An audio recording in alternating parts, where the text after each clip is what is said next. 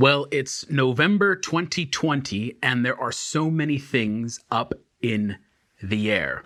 There is an incredible amount of uncertainty, and that drives human beings crazy. Human beings love certainty. A lion doesn't worry about tomorrow, but we do.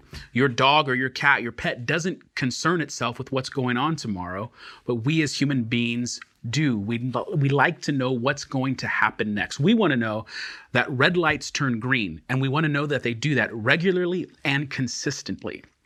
We are beings that are almost wired for certainty.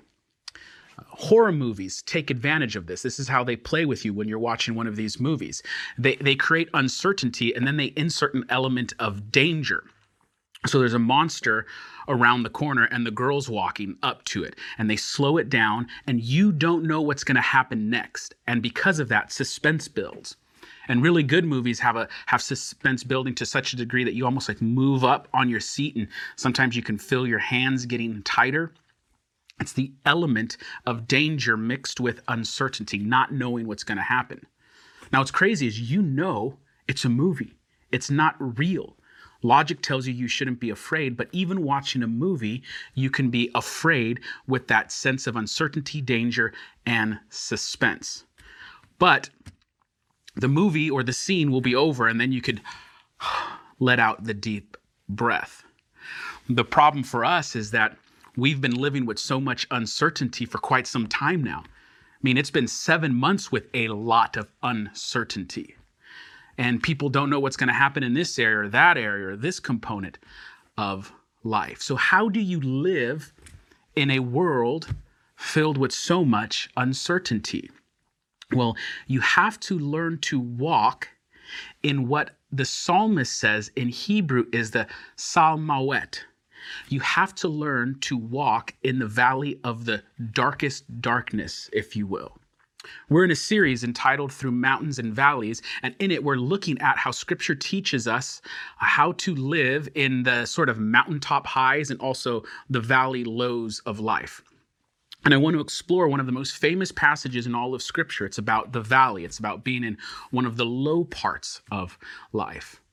Now, it's a psalm that's usually read at funerals and associated with death. And what I want to do is hopefully re-examine it and look at it anew, afresh, and discover that this isn't necessarily about death, although it certainly has components dealing with that. It's more about your everyday life as you walk through the valley. It's Psalm 23, a psalm of David. It begins, "The Lord is my shepherd, I shall not want. He makes me lie down in green pastures." So there's an image you have to immediately start picturing in your head. You need to picture the shepherd, the green pastures, and the sheep. Now, one of the problems is you're a modern Western person, so you immediately think of the modern context of a shepherd and a sheep. So you think of like a giant open field of green grass or maybe high alfalfa growing, and maybe there's a fence to keep the sheep safe. And so it's almost like a luxurious life for the sheep. They're in a land overflowing with grass and food, but that is not the image of ancient Israel. You need to picture more of a dry climate, a desert-like area, a place that's filled with hills that are rocky. Sometimes there is larger portions of pasture, especially in the springtime in Israel. The rains are coming, and so the sheep might have a lot of grass in a certain particular area, but they would eat that up really quick and have to go to the next area. But for a big portion of the year, finding pasture is actually difficult. It's, again, a dry climate for most of the year with very little pasture. And so the sheep have to rely on the voice of the shepherd to guide them from place to place. Now, they don't know where the next pasture is going to be. They don't know where that's going to be the next day. They just have to rely and depend upon the shepherd to provide them with daily food as they go about navigating the kind of desert, rocky climate. Now, sometimes it is so dry that there is not grass or pasture anywhere in sight. But there's a phenomenal thing that occurs.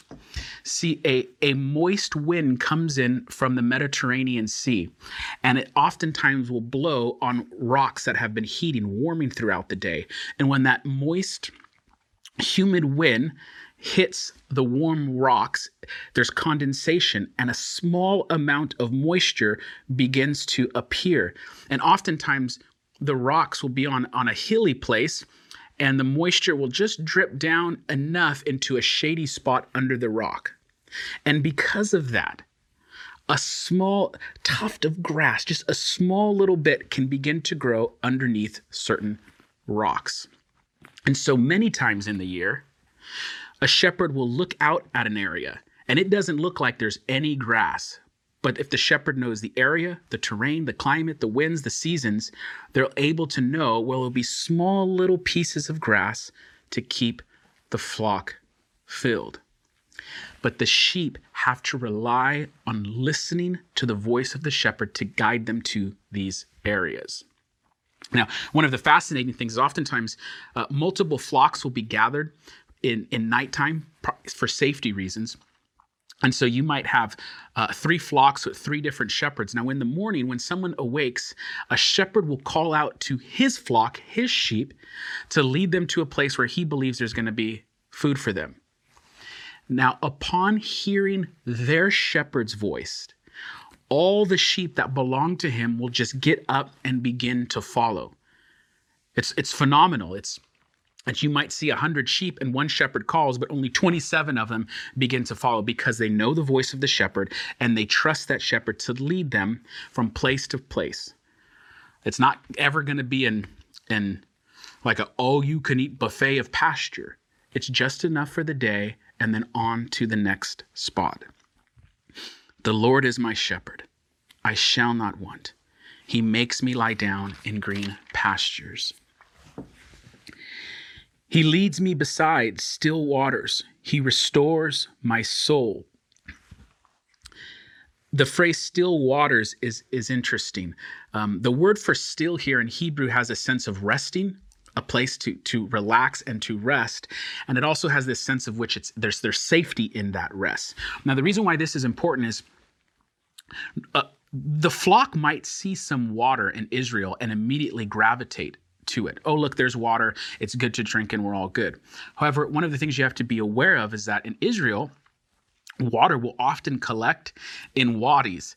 And wadis are actually incredibly dangerous, especially in the springtime, because there might be a storm miles and miles away, but the mountains in that region of limestone have a hard time absorbing that water. So that water will collect miles and miles away and then rush flowing fast through these wadis. So the sheep might think they're in a safe place to drink this water, but actually they're in danger of imminent flash floods.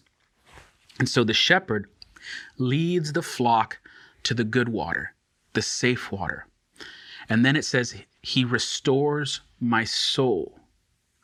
The word for soul here in Hebrew is nephesh. It's probably better translated life. Oftentimes when we hear as modern people the word soul, we just think of something spiritual divorced from the physical. But the idea here is that God is restoring the nephesh. It's your life. It's the sum total of your being. The whole entire you is being restored. Nephesh. The word for restore here is the word shuv. And it often means in scripture, believe it or not to restore, but to repent or to return. So it's possible that there's a moral component to this, that God is returning you, helping you repent, and in that bringing you back to life. It may mean just a sense of restoration, but it's possible that there's this moral component to it. And the reason why I think that is the next verse is, he leads me in the paths of righteousness for his name's sake. So there's paths that the flock need to follow, and if they stray from it, there's imminent danger. And the psalmist may be saying that it's God himself who is keeping you, returning your life to put you on his paths of righteousness. So you would drift, you would stray, but the way he restores your soul is by keeping you and leading you on these paths of righteousness. Now it says this in verse 3, for his name's sake. God does all this. God is kind to you. He's merciful to you. He's a good shepherd to you for his name's sake. Now, at first, that might sort of rub you the wrong way. It seems problematic. Wait, God is only doing this for his name's sake? Now, it's not saying he's only doing this for his name's sake. So I believe God loves you and is merciful to you for multiple reasons. But what the psalmist wants to point out is that primarily he does it for his name's sake. Now, that is actually really good news. The reason why God leads you like a shepherd is dependent upon not anything that's contingent like your behavior, but it's contingent upon something that is immutable, unchanging, the very character of God. So when the shepherd looks at the sheep, it's not because the little lamb is so cute and so fluffy that the shepherd wants to care for it. It's not dependent upon how cute or how fluffy the sheep is. God does it for his namesake, for an unchangeable reason. And that's good news, because if it was contingent or dependent upon my behavior or me being the cute, nice little lamb that's so lovable, well, then the shepherd wouldn't continue leading me. God does it for his namesake. Verse 4 says, even though I walk through the valley of the shadow of death, I will fear no evil, for you are with me. Now, we touched in this at the beginning. There's this phrase that you're walking through the valley of the shadow of death. Now, the phrase shadow of death is salmawet. And it's a decent translation to call it the shadow of death. It means kind of quite literally the darkest dark or the deep darkness. And what's the darkest dark or the deepest darkness? Of course, it's death. So in a sense, it has to do with that. And that's why it's often read at funerals, is that God is walking through you even in the valley of the shadow of death. But you need to know that this is not only talking about death. It is the valley of the deep darkness, the valley of the darkest darkness. And in that, this chapter becomes much more about everyday life than just death. We all go through the valley. Individually, in our families, culturally as people. And the Bible is presupposing that in life, you will have times where you will have to go through the valley of the deep darkness. See, it doesn't just pretend that you become a Christian and you're always on the mountaintop. You become a Christian, everything's good all of the time. God takes care of you. Everything's great. It presupposes you will go through the valley of the darkest darkness, the deep darkness, the shadow of death. It says, I will fear no evil as I'm in that darkness. Now, why does the psalmist say, I will fear no evil? For you are with me. God is with you. So it's not a promise that life won't be difficult. In fact, it's presupposing difficulty.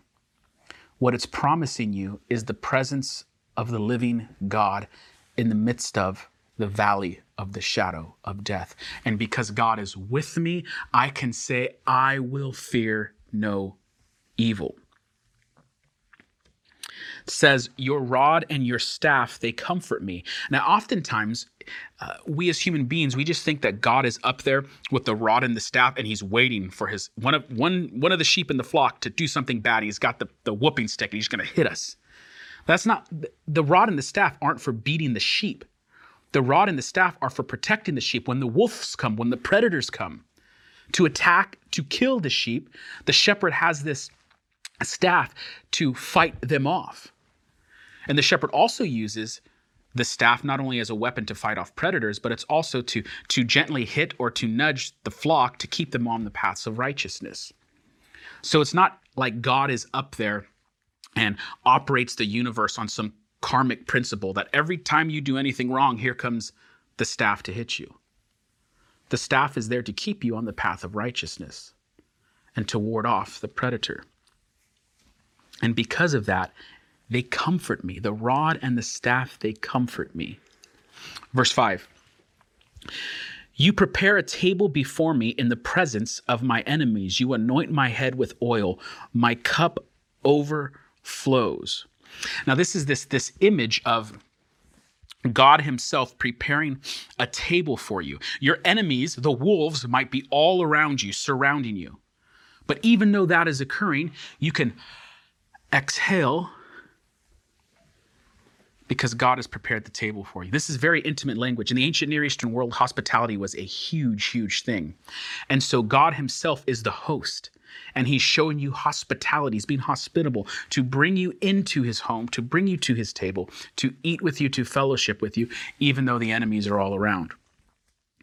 And in the ancient Near Eastern world, a good host would anoint your head with oil. And that's what it says he does. And then he says, my cup overflows.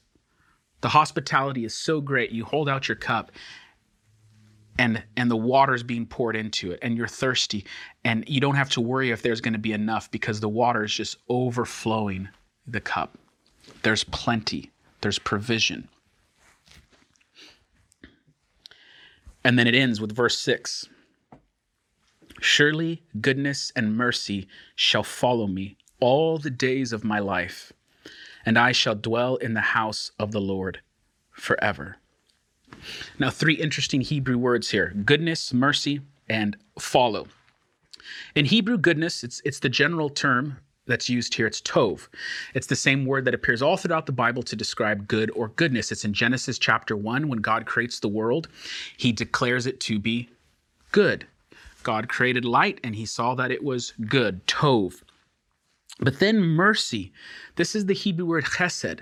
This is a powerful word in Hebrew. Oftentimes it's translated here, mercy. Sometimes you might read it in different translations as kindness or loving kindness, sometimes steadfast love. But chesed really it's almost impossible to translate into English in just one word. It's this idea of covenantal faithfulness. When you marry someone, you promise to be faithful to them till death do you part. You are going to be the good husband, and you are declaring covenantal faithfulness in that marriage ceremony. I am going to be good to you because of these promises. And that's sort of the context of chesed. It's a covenantal faithfulness. And because of that, God is going to be good to you. And again, going back to for his namesake, it's because of the covenant. It's because of the unchanging character of God that you don't have to doubt this. Chesed is not to be doubted. Surely tov and chesed shall follow me. The word for follow here in Hebrew, radaf. This is predator language. The word follow is too weak here. Radaf is this sense of pursuit. A lion pursues its prey. It's not as if tov and chesed are just following behind you as you go through life. They are pursuing you like a lion. When Pharaoh's armies go after Israel, newly freed Israel, and they chase them into the Red Sea, it says Pharaoh's armies are radafin. They are pursuing like a lion.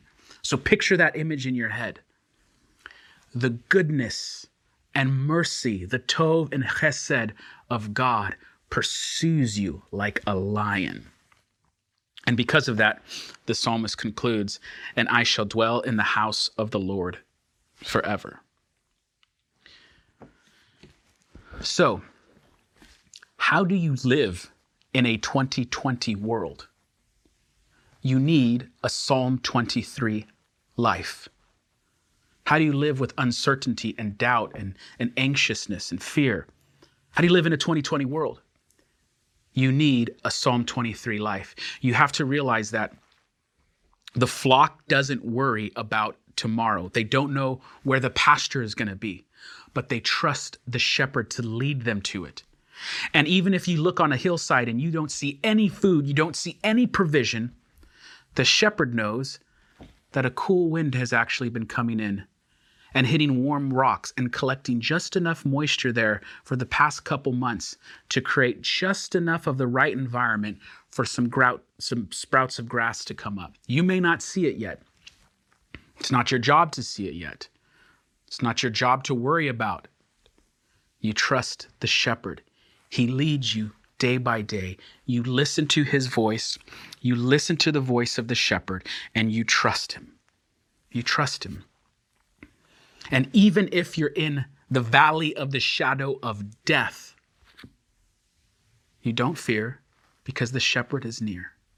He's with you and he walks with you. Now, many years after David wrote this psalm, another shepherd would come to us. John chapter 10 says this. Jesus speaks, and he says, "The thief comes only to steal and kill and destroy. I came that they might have life and have it abundantly. I am the good shepherd. The good shepherd lays down his life for his sheep. He who is a hired hand and not a shepherd, who does not own the sheep, sees the wolf coming and leaves the sheep and flees. And the wolf snatches them and scatters them. He flees because he is a hired hand and cares nothing for the sheep. I am the good shepherd. I know my own, and my own know me, just as the Father knows me, and I know the Father. I lay my life down for the sheep." See, there's a wolf, and it comes to steal, kill, and destroy. And the wolf had his eyes set upon you. You were its prey. His eyes were set upon you, and his jaws were meant to grab your neck. But the good shepherd would not allow it.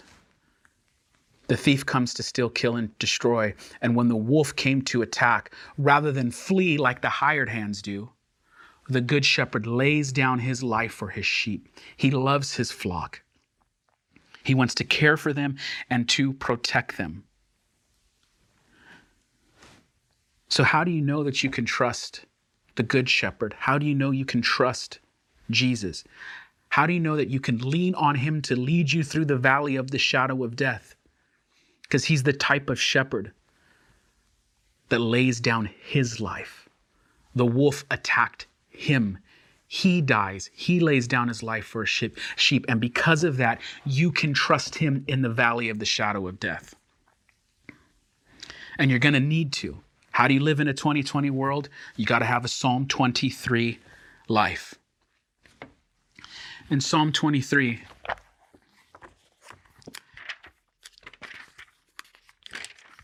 it tells us, "The Lord is my shepherd, I shall not want." He's going to take you to the green pastures. Don't think it'll be luxurious. Don't think it's going to be everything and everything will be great, but it'll be enough. It'll be just enough to get by. And he'll lead you beside the still waters. He will restore your soul. He'll lead you on the paths of righteousness for his name's sake. His rod and his staff, they will comfort you. And even if you're surrounded by your enemies, he will prepare a table. Your cup overflows because the good shepherd drank from the cup of wrath. And because of that, you can trust him with your life. And so my challenge to you is to be a Christian who obeys the commands of our Lord. Jesus tells us to fear not and to not worry about tomorrow. And if you want to do that, the only way you can do that is not pretend that life doesn't have difficulty or there's not actual things to worry about, because there are. The only way you can do that is trust the good shepherd. And you can trust him because he's the shepherd that lays down his life. Let's pray. Father, we thank you for your Son. We thank you that he is the good shepherd. Help us to trust in him, to listen and obey his voice. You have blessed us immensely. We have so many blessings, and in the midst of all this blessing and faithfulness that you've done unto us, we still doubt and we still worry. So help us focus on your faithfulness, your goodness, all the blessings you have already given to us. And when our hearts begin to worry, to fear, to doubt, worry about tomorrow, keep us on your path of righteousness and lead us to the still waters and the green pastures. It's in Jesus' name we pray. Amen.